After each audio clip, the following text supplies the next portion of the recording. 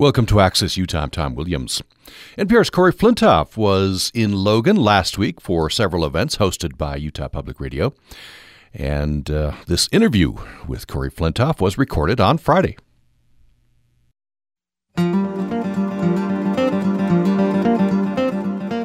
Welcome to Access Utah. I'm Tom Williams. Very pleased to have with me in studio former NPR foreign correspondent Corey Flintoff. His assignments included Iraq, Afghanistan, Libya, Haiti, Ukraine, and Russia. He was born and raised in Fairbanks, Alaska, now lives in Maryland. And I guess your last position before you retired, Corey Flintoff, was... I was NPR's Moscow bureau chief. I mean, that's kind of a pompous title, really. I was the correspondent based in Moscow for NPR for 4 years. Yeah. So you can give us some background. We'll get into that later in the program about Russia, Ukraine, and obviously all of that much in the news with impeachment and election meddling. I never thought it would be still in the news, but I'm glad it is, actually. Yeah. But I'd like to, and another thing I'd like to get in later in the hour, you're writing fiction? Yes. Now? Mm-hmm. So want to talk about that later. I'd like to start with you're born and raised in Alaska? Yeah, in Fairbanks. In Fairbanks. Well, that's in the interior. That's right. Right. Yes. So cold. Yeah, absolutely. It's the coldest part of Alaska, actually. My family got up there because my grandfather was a gold miner. There was a big gold rush in the Fairbanks area, and so my grandfather was a gold miner. My father was born in a tent on a mining claim just outside of what is now Fairbanks, and I was born there as well. Oh, wow. And so, I don't know, did you anticipate a career in journalism? Not at all. Yeah. No, as you said, I've gone back to being a fiction writer, but when I got out of college, I imagined that I was going to be a fiction writer then, and I started trying to write novels and that sort of thing that young fiction writers always do. But I got a chance. I needed a job, obviously, and so the job turned out to be journalism. Yeah. I want to back up just a minute. I was seeing a little interview with you. You went to University of Chicago. Right. I went to Berkeley first. You went to Berkeley first, yes, and then University of Chicago. Mm-hmm. And you had a class from Norman McLean? Yes. This is a river runs through it. That's right. Fellow. How was that? He was an amazing teacher. For one thing, he was a wonderful looking man. He was a tall, lean, sort of hawk-faced man. He was a guy who, as we know from A River Runs Through It, had spent most of his youth in the woods, basically, in rural areas, and really understood that well. And yet, at the same time, he was a wonderful teacher and scholar, especially of 19th century poetry. He was an expert on Wordsworth, for instance, and he taught it brilliantly. Mm. He made a few lines above Tintern Abbey come alive in a way that I don't think a solely academic or scholarly person could do. It was because he had this dual life of being an outdoorsman and an academic that he was able to make those lines so vivid for us. Maybe you could relate. I'm just assuming that everybody in Alaska gets out. Well, that's true. I don't know. Is that a stereotype that's true? Yeah, that's absolutely true. I used to spend my summers in a little cabin with a guy who was a former gold miner, and that was like my summer camp. We were out in the woods with no running water, no electricity, and all that kind of thing. Yeah, and that was just sort of the most fun for me. Yeah. So you're focusing on literature. At some point, you take a turn for journalism. Yes. Well, the turn came in a little town in far southwestern Alaska. It's called Bethel. At the time I got there was something like 5,000 people in the town, but there was a public radio station there that served an area that was actually the size of Oregon. There were only about 27,000 people in this area. Almost all of them were Yupik Eskimos, and they were scattered through 57 different villages all throughout this area, which is part of the Yukon Delta and the Bering Sea coast, and really a marvelous area, tundra and rivers and lakes. I got to this town and I thought, well, this is going to be a great place to write the great American novel because it gets dark in the wintertime and it's very isolated and all that kind of thing. But I did need a job. And so I went to the radio station, and it's a bilingual Yupik and English station. And I mentioned earlier, I guess, that Alaska is kind of a low qualification state, or even a zero qualification state, meaning that at that time, because it was so remote and it was so underpopulated, that you could get a job with almost no expertise or experience. And so I went to the radio station and I found that the only thing you needed to get a job on the air was the ability to pronounce the station identification in Yupik. In Yupik, okay. Yes. Yeah. So I got a friend of mine to coach me through it, and I learned to say it, and I can still do it. Yeah. Ni chugni uchi, ni chugni sutkun, KYUK mak mani mamtalelami. Means you're listening to KYUK in Bethel, Alaska. Oh, wonderful. Yeah. Did you pick up other Yupik words? Yes. Yeah, I actually did enough to at least, do the little courtesies, the hellos, goodbye, how long are you going to be here kind of thing. I never learned enough to really hold down a serious conversation, though. Yeah. So you're working for this radio station. It's a public station, is it? It's a public station, yes. And, my first job as a reporter there was to cover the city council and the school board. And, the city council is just a raucous thing, a bunch of eccentrics sitting around a table who all had long history in this town and would squabble over issues that went back to the beginning of time or something, And I have to admit, this is part of my education as a reporter. When I first got there, I listened to them. We used to air these city council meetings live. It was a bit like going out and airing a local basketball game. So I would take my equipment over there and I'd get all the microphones set up, and then we would air it live. And as I'm sitting there listening to my first city council meeting, and these people who are just brawling and squabbling with each other, I thought, what a bunch of buffoons. What am I doing here? What am I wasting my time here? But what I didn't realize was that this city council meeting was the single most popular program on KYUK. It had listeners all throughout the area who followed it like it was a reality show. But the result of that was that all these listeners knew more about public issues and civic issues in this town, whether it was, zoning for new lots or building a seawall to keep the town from eroding away on the riverbank. The voters in that town knew more about the issues, I think, than in most every other municipality that I've ever been a part of. So I realized that these city council members were the people who got things done in this town. They were leaders. They were committed. They were people who were willing to spend the time to make that town work. And I wound up having a great deal of respect for them. So, I got over myself, and that's when I started to learn to be a reporter. Yeah. I was going to ask you, so you went there because it was presumably you'd have a lot of time to write. Yes. But at some point you decided, hey, I'd like to be a journalist. Well, actually, I after I covered a few local stories, I started to realize that these characters and these situations were way more interesting than anything I could cook up in fiction. You gave a little presentation to our student interns prior to this, and so you talked there about cultural differences, cultural misunderstandings, and how you put your foot in it a few times, and maybe how that prepared you to become a foreign correspondent. It actually did.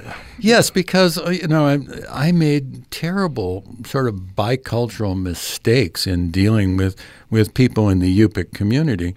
Theirs is a very rich culture and a really beautiful and rich and economical language. But because these are people whose culture is built on living together in very cooperative circumstances. You don't survive in the subarctic without being extremely cooperative and collegial. And so there are a lot of things in their culture that are designed to minimize conflict. And one of the things that took me a while to learn was, for instance, that you do not speak to an elder while looking them in the eye, because it's thought to be aggressive and confrontational. And it took me a long time to learn that I was being rude and uncouth in dealing with people who were my elders and my superiors.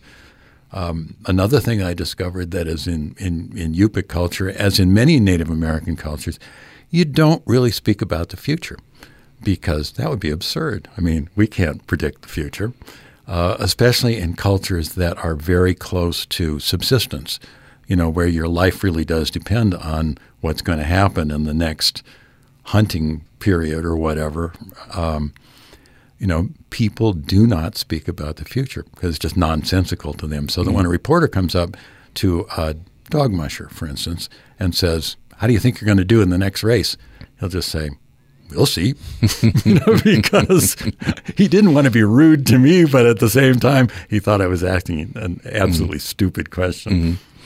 So to pick up on those differences, you have to be, you have to be somewhat open, don't you? Or do you just stumble around until somebody takes you aside, or what happens? No, I think you just have to be sort of open. But, one thing that working with among Yupik people taught me is, that you do have to be open. You do have to be aware that not everybody thinks the way you do, or not everybody sees the world through the same eyes that you do.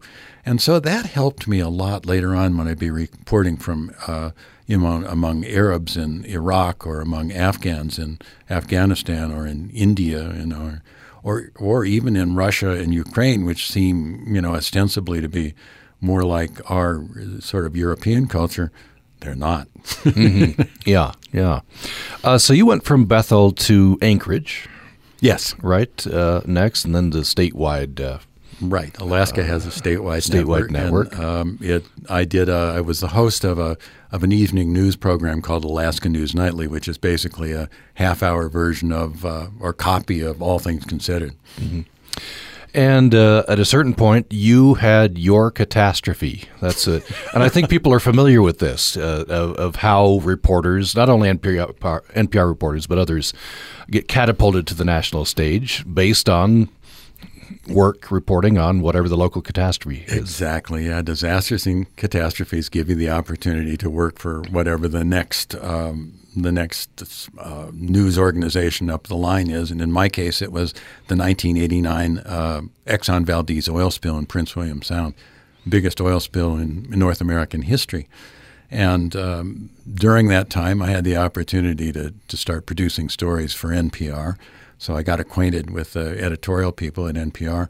And I also met some fabulous NPR reporters who'd been sent there to help cover this catastrophe. And they were a very young Danny Zwerdling and an even younger Ira Glass from This American Life. So Ira, who must have been about 12 at the time, came up there. And that was one of his first reporting experiences in the field anyway. And these guys were wonderful. They were really good. I've always only thought of Ira Glass as This American Life, but he was reporting at that point. Yes, he was. Yeah. I mean, he's done practically every job that can be done at NPR at one time or another. But both these guys had that combination of energy, curiosity, respect, and integrity, I think, that makes a really good reporter. You also, you essentially got married out of this. Yes. As a matter of fact, I met my wife, who was then the technical director for Alaska Public Radio. So, the audience can envision, how these radio stations are set up. There's always a piece of glass between the engineer, or the technical director, and the studio people. And I'd see her on the other side of the glass, raising her hand and giving me the sign to start talking or to stop talking. And so that turned out to be something that she found that she rather liked to do. But when the Exxon Valdez oil spill happened, we wound up working together for about 43 straight days. And we were together all the time. By the time we were done, we pretty much had to get married. Yeah. You'd either end up hating each other or maybe getting married, I guess. And you got married. You're listening to Access Utah. I'm Tom Williams. We're hearing my Interview with NPR's Corey Flintoff. He was reported from many areas, hotspots. We'll get into his career. He and his wife moving from Alaska to Washington, D.C. Later in the hour, we're going to get his take on the current news regarding Russia and Ukraine. More following this.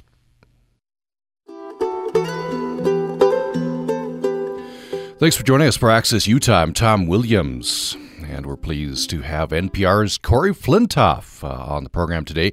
He's retired now, but he's a former NPR foreign correspondent whose assignments included Iraq, Afghanistan, Libya, Haiti, Ukraine, and Russia. And he was in Logan last week for events hosted by Utah Public Radio. We recorded this interview on Friday. So then at that point, the two of you decide, well, let's go to Washington, D.C. and see if we can make this? Exactly. Yeah, I saw, how much people like Danny Zwerdling and Ira Glass loved their jobs and how great they seemed to be at doing it. And I thought, I want to try this. So we decided we'd move to Washington, D.C. and see if we could get jobs with NPR. And we were a bit like immigrants, we thought we'd just go for a couple of years and then come home, just buff up our resumes a little bit and then come home. But like so many people, we got stuck in Washington and we've been there ever since. Mm-hmm. And we're definitely going to talk about Russia and Ukraine. Much in the news. Corey Flintoff, former NPR foreign correspondent, knows a lot about that area. He's lived there and reported there. But I want to get a little bit more of your bio. So then you got a job as a newscaster. Yes. NPR newscaster. That's where a lot of people will have heard you. Exactly. Well, of course, as you know, the beauty of being a newscaster is that you get to say your name at the start and finish of every newscast. And so that, in my case, that was 12 times a night, 5 days a week, which does help to get your name out to the public. Mm-hmm. So these are fairly brief newscasts, right? Yeah, 5 minutes. 5 minutes, and you're responsible to pull everything. Mm-hmm. So you give once an hour, mm-hmm. obviously, and then in the meantime, you spend your time pulling together the material for the next newscast. Yeah. So what? That's not time probably during the job, but reflecting on what is news and what should be news, right? And what did that change during that period of time? You mean in terms of the content, the perception, the national perception, the national or perception. My perception? Well, both. Yeah. Yeah. Well, in terms of the national perception, obviously not so much during my tenure. Although, I would say that my tenure was marked by the wars, America's wars, and 9/11. So it seemed to me that we spent a lot of time reporting on the war. Now, I think obviously, national politics is the big subject, and so yes, that has shaped both the public perception of what news is about, and it's also shaped the way that news organizations have changed themselves and reorganized to cover that story. Mm-hmm. Maybe as a newscaster or a citizen, however you want to answer this, now we have the phenomenon of fake news. And the accusations are thrown around, don't listen to this news outlet, only listen to this news outlet, and we don't have a common, agreed upon source of objective truth. Well, this is why I promote public radio, because, public radio is not always blameless about bias and that sort of thing, but public radio is uniquely accountable to the audience. That is to say, we don't exist without audience support.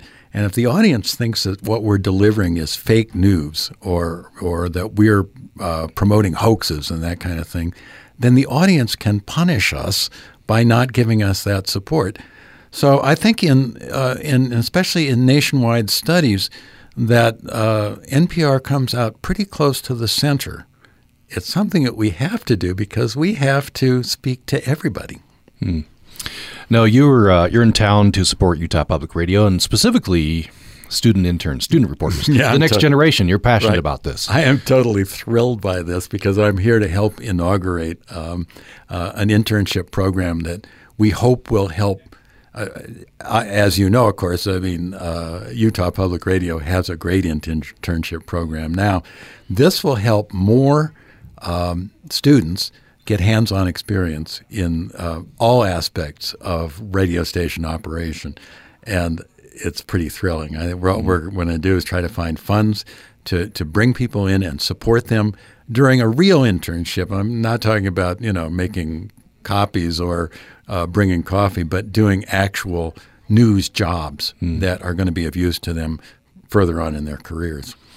We're titling the whole thing, you're giving some talks on the cost of trust. So you talked a little bit about trust, right? The news organization has to have the trust of its audience. Absolutely, yeah. That's the central purpose. Takes money. So you in this previous presentation, you said that's one thing you've never been shy about is yeah, absolutely. Is raising the money. I think of it as shaking the can. Yeah. We're going to be talking about another part of that, the trust between reporter and source, right? Yes, as well. So you're how many years were you a newscaster? 17. 17 years, newscaster for NPR. Then at a certain point, you get the itch to be a reporter again. Yes, this was connected to my parenthood, in that during the time that one reason I liked being a newscaster so much is the schedule would give me my mornings free, and so it was a chance to play with my daughter for her entire growing up period. But of course, by the time she got to high school, she was no longer so interested in this arrangement, and I got in to go back to reporting. So I started to volunteer to do overseas coverage, beginning in Iraq. Mm-hmm. Volunteer being the key word, I guess they yes, they didn't force any reporter to go. That's right. NPR does not compel its reporters to do war coverage. Yeah, although they had a bureau there, right? So there are people permanently there. Yes, and reporters coming and going. What, 1 month shifts or what? Well, we would have a Baghdad correspondent, the person who is responsible for overall coverage of the Iraq War, and we're talking about an enterprise that is still going on, but it's gone on for years and years. So, along with Afghanistan, it's one of our longest wars. So that meant that somebody is always there. But because the war coverage is, frankly, really psychologically demanding and stressful, we would bring people out quite often to give them a break, a well-deserved break, and then they'd send somebody like me in for a month.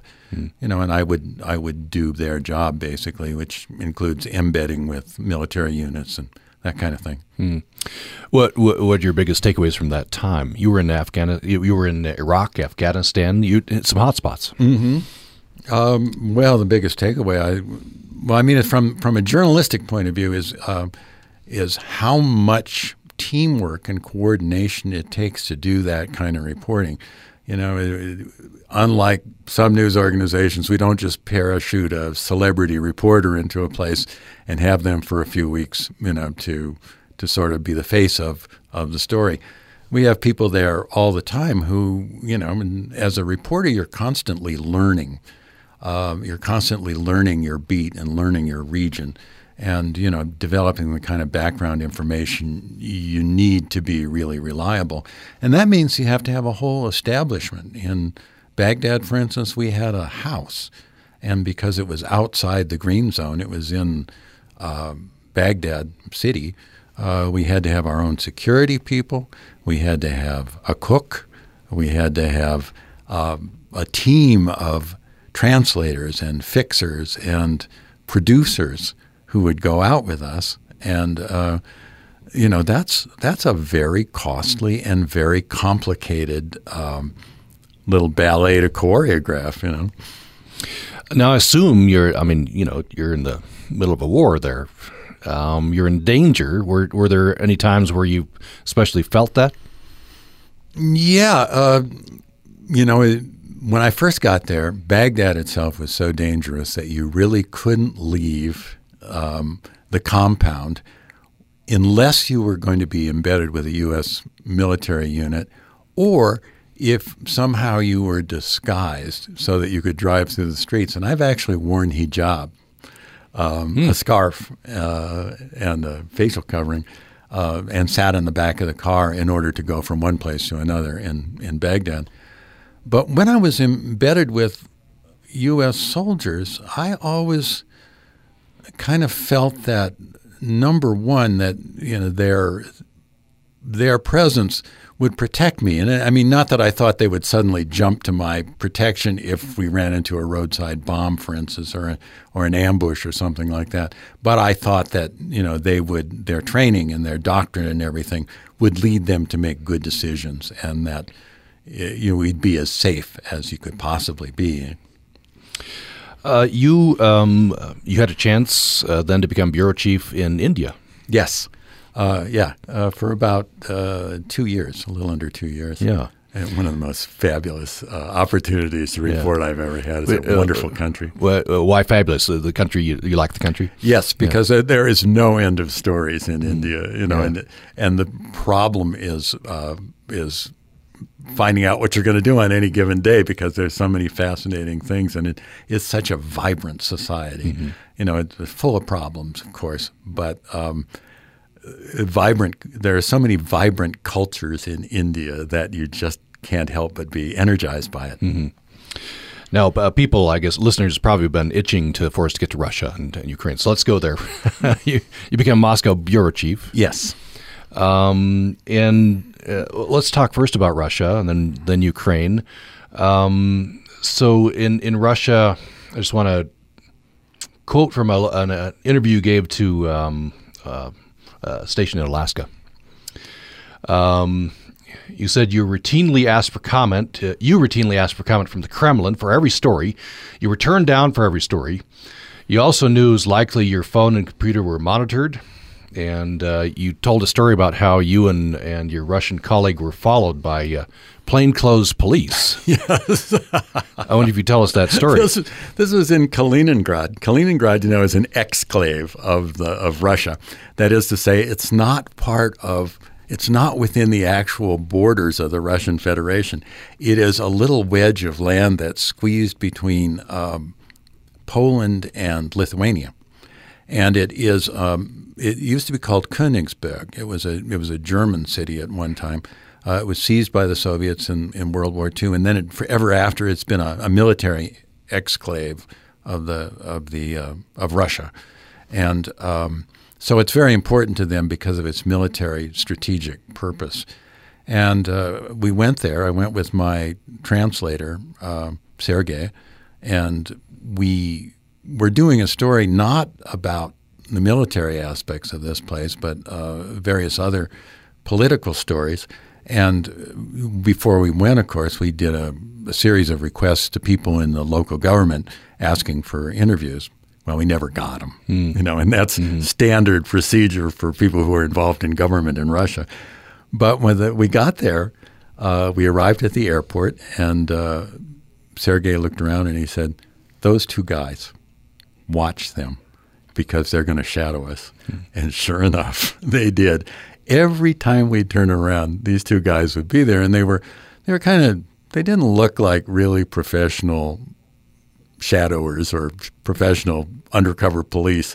They just like a couple of lunky characters, and for instance, we'd be Königsberg or Kaliningrad is a city of bridges, famous for its canals and its bridges. And as we were going around from interview to interview, we at one point we crossed over one of these bridges and we realized that we'd been going in the wrong direction. So we immediately about-faced, and of course, as soon as we did, here's these two guys right behind us, and they suddenly pick out their cell phones and start looking very busy, and it was just such a Keystone Cops kind of an occasion that we didn't take it all that seriously, but they were watching us the whole time. Mm-hmm. What was the Kremlin's attitude, the government's attitude, when you would report unfavorably about the Kremlin or Putin? I would occasionally be called in. The foreign correspondents in Russia are under the auspices of the Ministry of Foreign Affairs, and they're the people who decide whether you get a visa, for instance, or they decide whether to expel reporters if they don't like something they've done. So I would get called into the Ministry of Foreign Affairs information officer who would complain, and sort of berate me for something or other that I did. But, I was never overtly threatened or anything like that, and I was never denied a visa or an opportunity to travel around. Mm-hmm. Now, at least there are allegations that the Kremlin, that Putin has had various people killed, right? I don't know about yes, foreign correspondents like yourself. Did you ever feel in danger? No. Foreign correspondents are pretty much protected. Almost the worst thing they can do, at least up until now, is throw you out. And they do. They've thrown out quite a lot of good reporters. As my foreign editor used to tell me, he said, "There's, if you do a good story, there's no shame in being kicked out of a country." But so that never happened to me. But Russian reporters really are in danger, and there's a whole list of people who have mysteriously been killed, whose cases have never been satisfactorily resolved or accounted for, and certainly not punished. Some of the best reporters, best investigators in Russia have been essentially assassinated. Mm-hmm. Now, the people you talk to, the people who would talk openly, criticize the government, that's got to be a sensitive thing. You're a reporter. They're willing to criticize the government, but you both know they're probably going to get in trouble. Yes.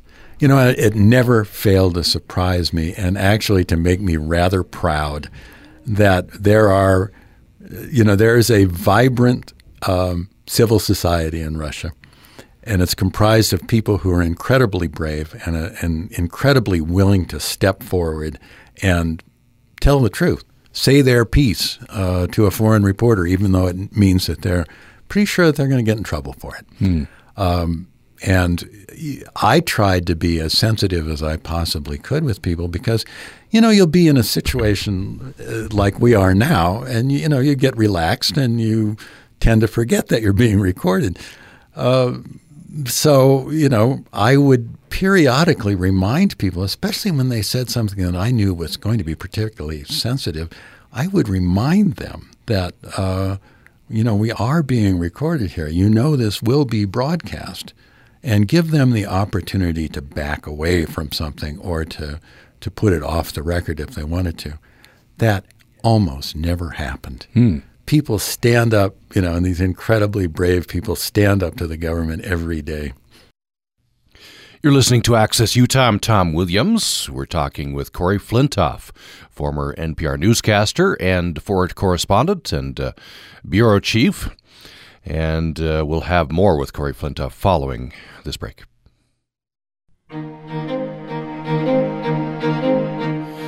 Thanks for listening to Access Utah. I'm Tom Williams. My guest for the hour is Corey Flintoff, former NPR foreign correspondent. His assignments took him around the world and to Ukraine and Russia, which gives him a special expertise on current events unfolding. We recorded this conversation with Corey Flintoff when he was in town last week for events hosted by Utah Public Radio. I wonder what you'd say about, you lived and reported in a country which has a veneer of democracy, but is not a democracy, and is quite autocratic, and there's some repressive methods used to control the people. I guess first of all, you've talked about courageous people coming forward and being willing to talk. My first question under this heading would be, where do people get the truth? Because they're getting propaganda from the government, from state media, right? Right. Well, and actually things have deteriorated since I first got there, which is in 2012. When I first got there, there were already independent media were already suffering, and many independent media outlets had already been taken over by oligarchs who are connected to the Kremlin. They still maintain their ostensible independence, but they parrot the Kremlin line. But there were a number of news outlets when I first got there that were still quite independent. There was both radio and television, and a couple of newspapers and news magazines especially that were doing good independent reporting. Little by little, most of them have been shut down, mostly by cutting off their funding sources, convincing people not to advertise with them, taking away their licenses.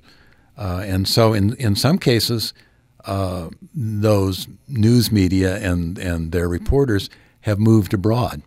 There's a news organization called Medusa now that I believe is broadcasting from Lithuania or Latvia. And so they're a big thorn in the side of the Kremlin because they do primarily Internet reporting. And they have a good following around the country. Russians are very sophisticated in their use of the Internet. And so, people who want the information know where to find it. Let's talk about Ukraine. You reported from Ukraine during some very important, tumultuous times. Right. The first time I got to Ukraine was to report on what is now called the Revolution of Dignity.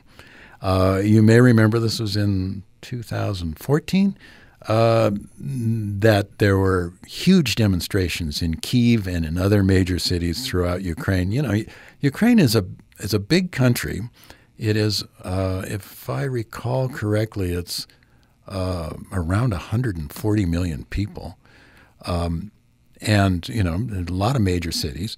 And it had, of course, since independence in the early 90s, gone through a series of governments, a couple of revolutions, terribly corrupt governments, various upheavals, and at the time it was being governed by a president, Yanukovych, who was very pro-Russian, very much linked in with the Kremlin, and also incredibly corrupt. I mean, grotesquely corrupt, as people later found out after he had been ousted.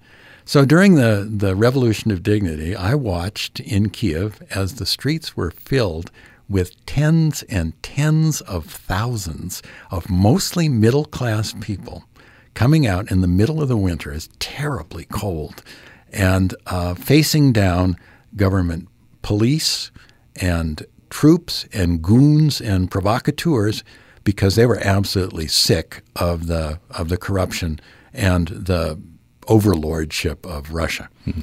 And they successfully overthrew Yanukovych, who went running back to Russia with as many of his billions of stolen rubles as he possibly could, and is there still. Mm-hmm. But anyway, and it was found afterwards that he and his cronies had mansions and imported paintings and villas on the Riviera and yachts and, like I say, grotesque corruption. And the people, to their credit, stood up and threw that off. Now, Ukraine has an ever-present pressure from Russia. Russia is encroaching. Yes. It's essentially a war going on. Not to mention Crimea. Right. And that's the backdrop for the events which are leading, looks like, to impeachment of President Trump. I wonder what don't people know, do you think, about Ukraine and Russia that they should know as a backdrop for all of this? Yeah, I don't know if people realize how much Russia wants and needs to control Ukraine. They say that Russia without Ukraine is just a country, but with Ukraine, it's an empire. And I think that's absolutely true. Ukraine is, especially because of its agricultural potential, is one of the most valuable pieces of the former Soviet Union. And but not only that, there's a long tradition of the fact that Ukrainians and Russians are related fairly closely culturally and linguistically, although the Ukrainians would tell you that they are a separate people, and they're very proud of that fact. Russia has always regarded Ukraine as a part of the Russian Empire. Ukraine is sometimes referred to as Little Russia. So there's both a psychological and historical backdrop for the Russian attitude towards Ukraine, and there's also an economic and political aspect to it. And for Vladimir Putin, who sees himself as the restorer of, if not a Soviet empire, at least a Russian empire, and the restorer of Russian greatness, Ukraine is absolutely necessary to be part of Russia. And it seems to be Russia, maybe taking a page from China, can perhaps played the long game. Yeah. For example, Crimea. Great outrage, sanctions at the time, and then maybe slowly. The latest report that I saw was that Google and Apple who do the maps, right? Absolutely. So Google have recently said, okay, Crimea is part of Russian territory. Showed it on the map. Yeah. Maps in Russia show Crimea as being part of Russia. Maps elsewhere still show it as being part of Ukraine. So I mean that's a piece of hypocrisy that's a little hard to swallow. Yeah. But the seizure of Crimea was an incredibly reckless, but a gamble on the part of Putin. But it was one that turned out to be extremely successful, and it was it's the first big land grab since World War II. Yeah. And he essentially got away with it. And I think that you may recall that the Little Green Men story, that Russian troops who were part of a big Russian naval base that was leased in Crimea invaded the rest of the peninsula wearing uniforms that had no insignia on them. And they insisted that they were not Russians. And in this incredibly bold and hypocritical campaign, they took the country over. They held a false referendum, absolutely no legitimacy to it at all. In fact, Ukrainians in Crimea and especially Crimean Tatars boycotted this referendum. So as a result, the people who voted in it were pro-Russian, many retired Russian military people who lived there. So, this lent an aura of legitimacy. And under the Putin regime, an aura of legitimacy is pretty much all you need. And then presumably you can do whatever you want.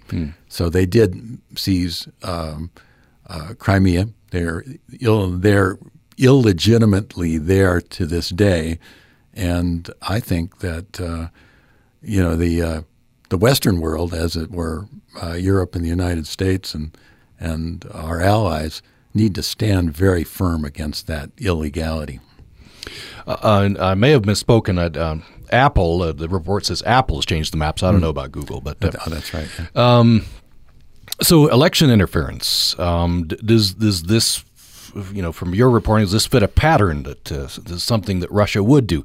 Our intelligence, the U.S. intelligence community, is very, unanimous in saying the Russians did interfere, not only Facebook and influencers, but trying to hack into actual voting systems, and that they're probably going to try again in 2020. Does this fit a pattern?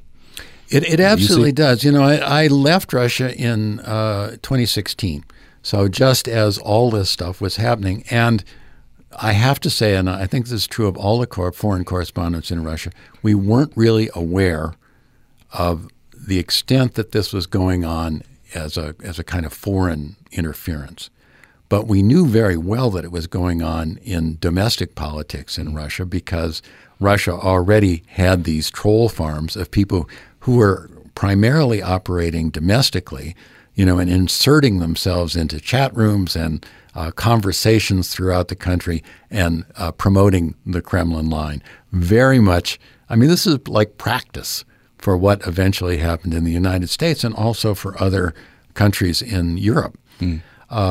So we knew that much was going on. So ultimately, I was not very surprised to find that the Russians had taken what they'd learned from this earlier domestic intervention and applied it to the United States. Well, one thing that I'll just say is concerning to me, and I'm assumed to many people,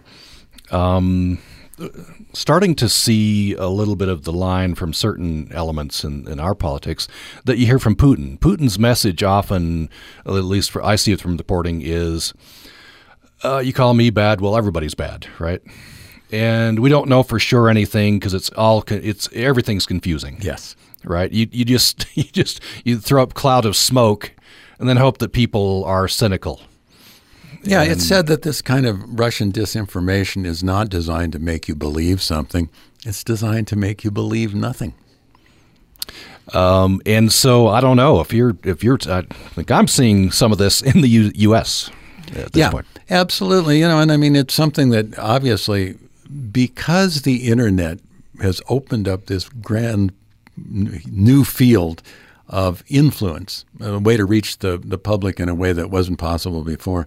It was only a matter of time, I think, before American actors would see these tactics at work and realize that they could be adapted to whatever kind of local American disinformation that you want. And then you can get your disinformation amplified by bots, and Russia seems to be deeply involved in that kind of thing, amplifying messages that they think will be divisive for Americans. Before we leave this, anything else that you'd like to say that to help people understand Russia, Ukraine, and this whole,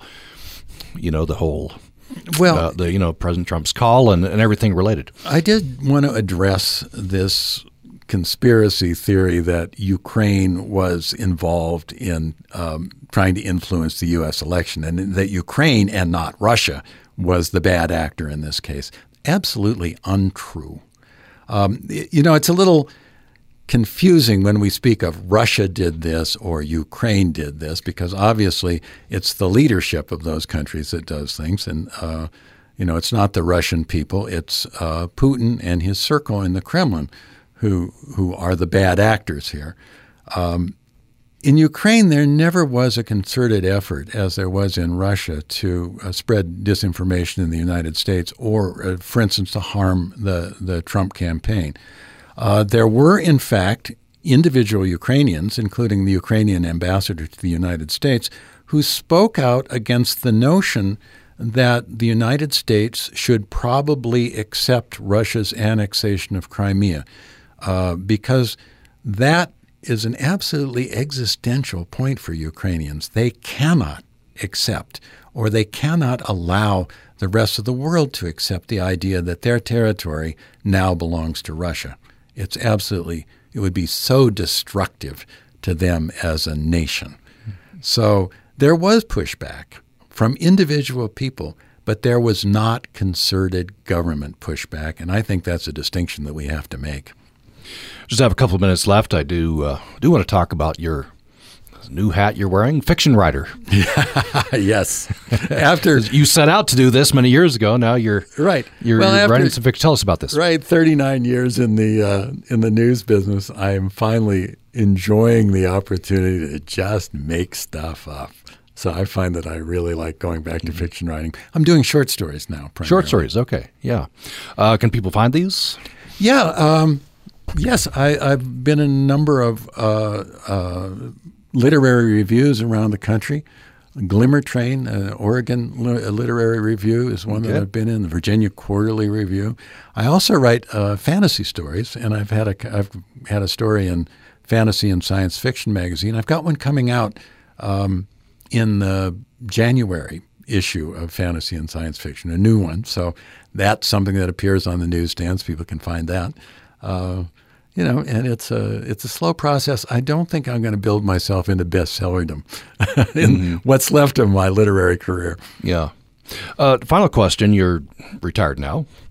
Do you still have the itch? Something big happened somewhere, and you think, boy, I'd sure like to pack my bags and No, because I know how much work. When I hear my fellow correspondents, and especially the new young reporters who are coming along, when I hear them reporting from these various areas, I know how much work that was. And I as a listener, and I still am a news geek, I'm absolutely fascinated by these stories, and I follow them closely.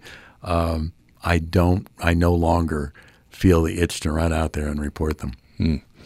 Good time to retire then, I guess. Right? Absolutely. Corey Flintoff is a former NPR foreign correspondent, former newscaster for NPR, and a former Moscow bureau chief. And he is in town helping us to set up funds for student reporters. So we appreciate that. Yes, thanks. It's been an absolute pleasure.